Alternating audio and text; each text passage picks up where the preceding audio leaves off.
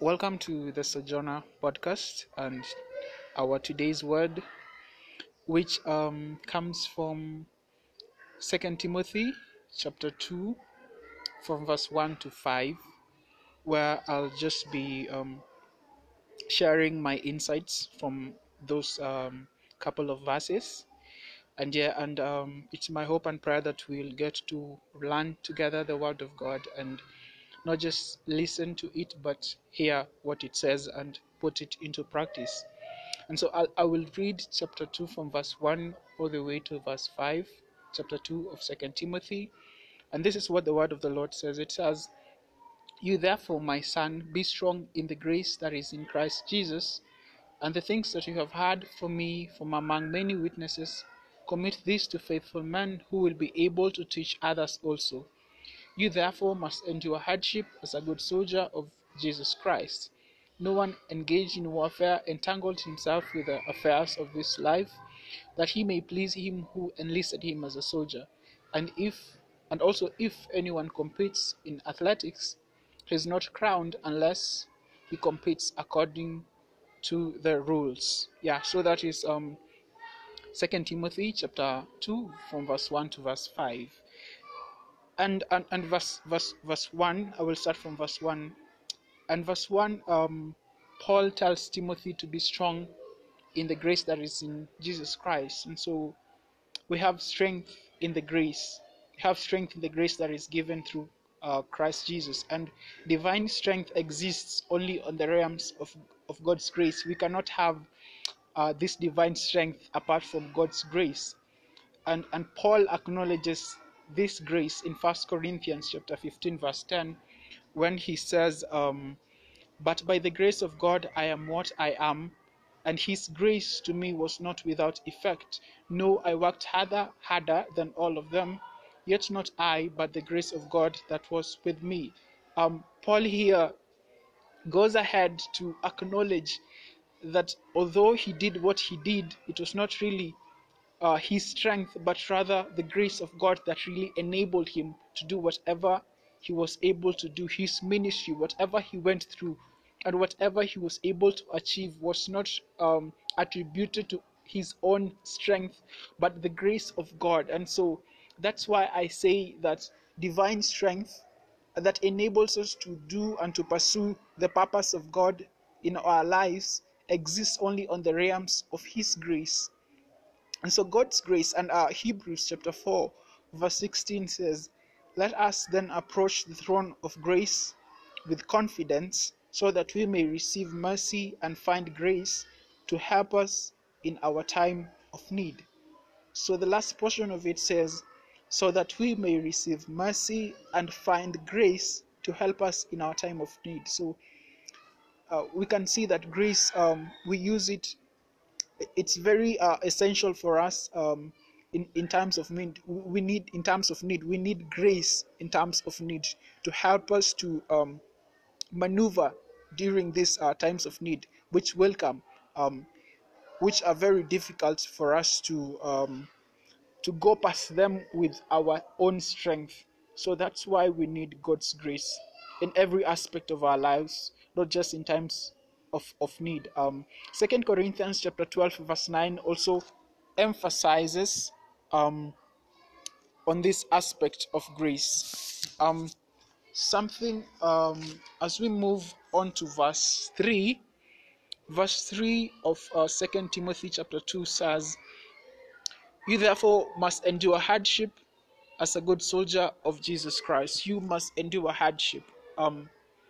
So we see that troubles and hardships in this Christian journey and this Christian walk are served really hard. Yeah, and Jesus reiterated that our stay in this world will be plagued in troubles. He tells the disciples in John chapter 16 verse 33 that in this world you will have trouble. But he promises also that he will give us his peace, which the world does not give. First Peter chapter 4 verse 12 to 13 says, "But rejoice that you participate in the suffering of Christ, so that you may be overjoyed when his glory is revealed." Verse 16 says, However, if you suffer as a Christian, do not be ashamed, but praise God that you bear that name. James 1:12, blessed is the man who perseveres under trial, because when he has stood the test, he will receive the crown of life that God has promised to those who love him.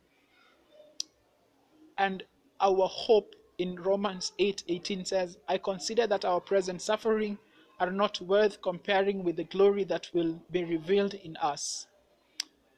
And so therefore we see that hardships will indeed come in this journey called salvation. It will come. But we are told to rejoice that we are partaking in the suffering of Christ, that we have joy and that we rejoice in it, that we should not be ashamed when we suffer as Christians. The word says that blessed is the man who perseveres under trial, because he has stood the test. So we are called to persevere even under these difficult circumstances that we will find ourselves in, that we find ourselves in every single day of our lives. So that's all about verse 3. But there is also something else. The word of the Lord calls us a soldier, a good soldier of Jesus Christ. And that means that since you are a soldier, then you are uh, um, you are in a battlefield, and a soldier requires equipping. And we can see this from Ephesians chapter 6 verse 10 all the way to 18, which talks about the putting on the armor of God. Verse 11 of Ephesians chapter 6 says, put on the full armor of God so that you can take your stand against the devil's schemes. Verse 12 says, for our struggle is not against flesh and blood, but against the rulers, against the authorities, against the powers of this dark world, and against spiritual forces of evil in the heavenly realms. And so this is a battlefield. That's why we are being called a good soldier of Jesus Christ who must endure. So we have to be mindful of the fact that we are in a battlefield, and you cannot afford to go or to be in a battlefield without armor. So that's why we are told in Ephesians 6 from 10 to 18 to put on the full armor of God, that we may be able to stand. And also you can read 2 Corinthians chapter 10 from verse 4 to 5, which talks about our weapons of warfare that are not carnal, but they are mighty for demolishing strongholds. And so that is very important for us to know that we are soldiers, and therefore we are in a battlefield. And being in a battlefield, that requires you to be armored enough to be able to fight, to be able to stand. That's what we have been called to do. And moving swiftly to verse 4, verse 4 says, no one engaged in warfare entangles himself with the affairs of this life, that he may please him who enlisted him as a soldier. No one engaged in warfare entangles himself with the affairs of this life, that he may please him who enlisted him as a soldier. And what I get from this particular verse is that we live to please the leader of our troops, our commanding officer, that is Jesus Christ. And we can only please our captain if we do his will. 1 John chapter 2 verse 15 to 17, it says, the world and its desires pass away, but the man who does the will of God lives forever. So we have to live a life that is worthy of the calling that we have received. We have received a holy calling. We have been saved. And therefore, we ought to live a life that pleases our captain, that pleases our Father, that pleases Jesus Christ. And that must include doing the will of the Father. And anything out of God's will is like a soldier entangled in civilian affairs. If we are out of God's will, then we are not um, doing what we are supposed to do. We have completely missed it. Jesus reiterates the importance of doing the will of the Father in Matthew chapter 7, verse 21, when he says, "Not everyone who says to me, 'Lord, Lord,' will enter the kingdom of God, but only he who does the will of my Father who is in heaven." So it's very important for us to do the will of God, to please the Lord in all that we do. In all that we do it in a way that pleases our God, in a way that pleases our Father. Whatever that we do it to please our God and no one else apart from Him. And that includes doing His will. That includes doing His will. And David in Psalm 143 verse 10, he says, "Teach me to do your will, for you are my God. Teach me to do your will, for you are my God. May your good spirit lead me on level ground." And a man of David who we are very we look up to, at least I look up to, he says, "Teach me to do your will, for you are my God." So David realized how important it was for him to do the will of God, for him to do the will of his Father. And therefore, for us to please our God and our Father in this journey, we have to do His will. We have to do His will. Romans chapter 12, verse 1 and 2, it tells us not to be conformed to the patterns of this world, but to be transformed by the renewing of our minds, that we may know that which is good, perfect, and pleasing will of our Father. And so doing the will of God is very important. It's very significant in our journey of salvation. We cannot live without it. And we please our God by following His commands, which are not burdensome. From John chapter 5 verse 3, we have to follow the commands of God. We have to follow it. The word says that those who follow the commands of God are they that love the Lord. And so we cannot claim to love God, yet we do not follow His commands. And He goes ahead to tell us in 1 John chapter 5 and verse 3, the second part, that His commands are not burdensome. They are not burdensome. Psalm chapter 19 verse 7 to 11 puts it very nicely. This is what the word of the Lord says. It says, "The law of the Lord is perfect. His law is perfect, reviving the soul. The statutes of the Lord are trustworthy, making wise the simple. The precepts of the Lord are right, giving joy to the heart. The commandments of the Lord are radiant, giving light to the eyes. The fear of the Lord is pure, enduring forever.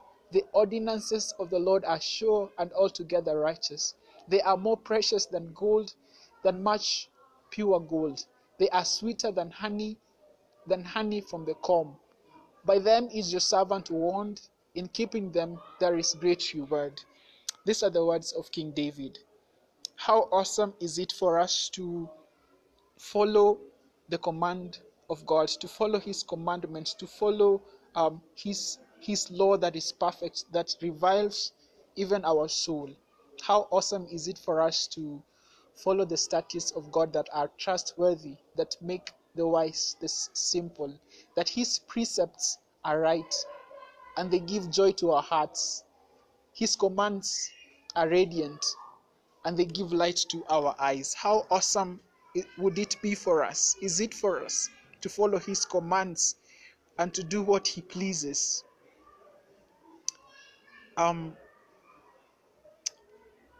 That is amazing. Let's go to verse 4. Still on verse 4, yeah, still on verse 4, which talks about us being entangled with this life, being entangled in this life. Verse 4 says, "No one engaged in warfare entangles himself with the affairs of this life." So me and you can be entangled somewhere. So, but Matthew chapter 10 verse 38, it tells us this: "And anyone who does not take his cross and follow me is not worthy of me. And anyone who does not take his cross and follow me is not worthy of me. And this means it's all or nothing, in a nutshell. Jesus is saying, there is no way that we can be worthy of him if then we are not leaving everything behind and just following him, and just him being our very sense of living, our very reason for our purpose, our very reason for waking up, our very center of our lives. And God cannot be worthy of us if we put him on the periphery. He has to be on the center of everything. He has to be the center of everything. And we cannot afford to be entangled with the issues of life. No, he has to be to be our ultimate focus. John chapter 4 verse 4 says, "You adulterous people, don't you know that friendship with the world is hatred towards God?" And this journey does not give us a luxury for being adulterous. It does not give us that luxury. It's either God or we lose him at all. We just cannot have the two in one basket. We cannot have on this other side God, and yet on this other side we want to be entangled with the affairs of this world. We cannot do that. So God has to be our ultimate focus. It cannot work where it's God on this side, and then on this other side is the things of the world. It has to be God and him alone. He has to be the center of our lives. And so, brothers and sisters, we cannot afford to be entangled. Calls for us to actually search our hearts, really, look at our hearts and see what are the things that we are entangled with, that we are not supposed to. We are not supposed to be entangled in anything. Our focus has to be entirely on God, has to be entirely on our Savior. So yeah, we cannot purport to follow Christ and yet we are friends with the world. That cannot and will never work. And lastly, verse 5 says, "And also if anyone competes in athletics, he is not crowned unless he competes according to the rules." So it says, and if anyone competes in athletics, he is not crowned unless he competes according to the rules. So, rules for the race. So it is indeed a race. First Corinthians chapter 9, 24 to 26. First Corinthians 9, 24 to 26. This is what the word of the Lord says. This is Paul talking. He says, "Do you not know that in a race all runners run, but only one gets the prize? Run in such a way as to get the prize. Running in such a way as to get the prize. Everyone who competes in the games goes into strict training. They do it to get a crown that will not last, but we do it to get a crown that will last forever. Therefore, I do not run like a man running aimlessly. I do not fight like a man beating the air. No, I beat my body and make it my slave, so that after I have preached to others, I myself will not be disqualified for the prize." Our focus here is verse 24 all the way to 26. And for us really to receive the prize in this race, it requires discipline, which obviously encompasses following the rules. It does. Paul says that run in such a way as to get the prize.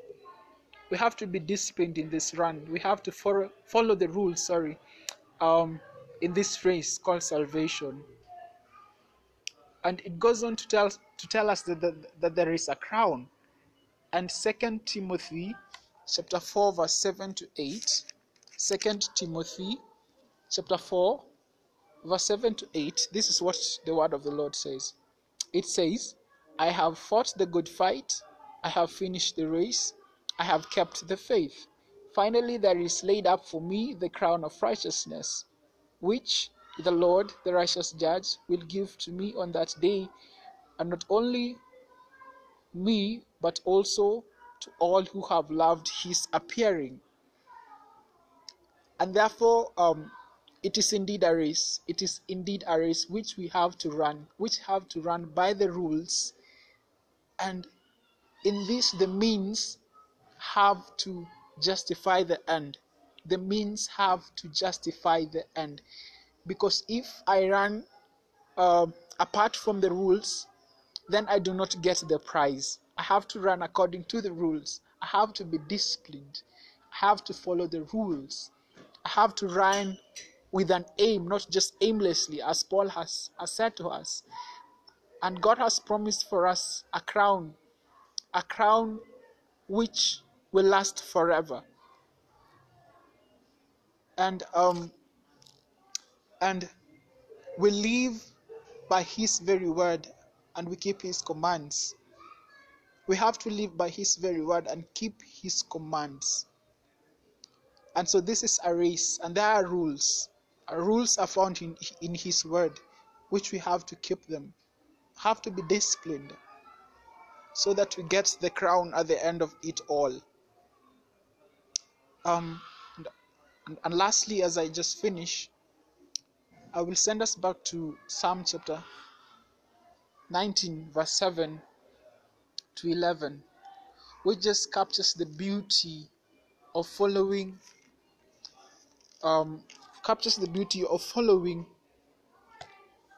the commands, the statutes, and the precepts of God, even as we run this race of salvation, even as we endure as a good soldier of Christ.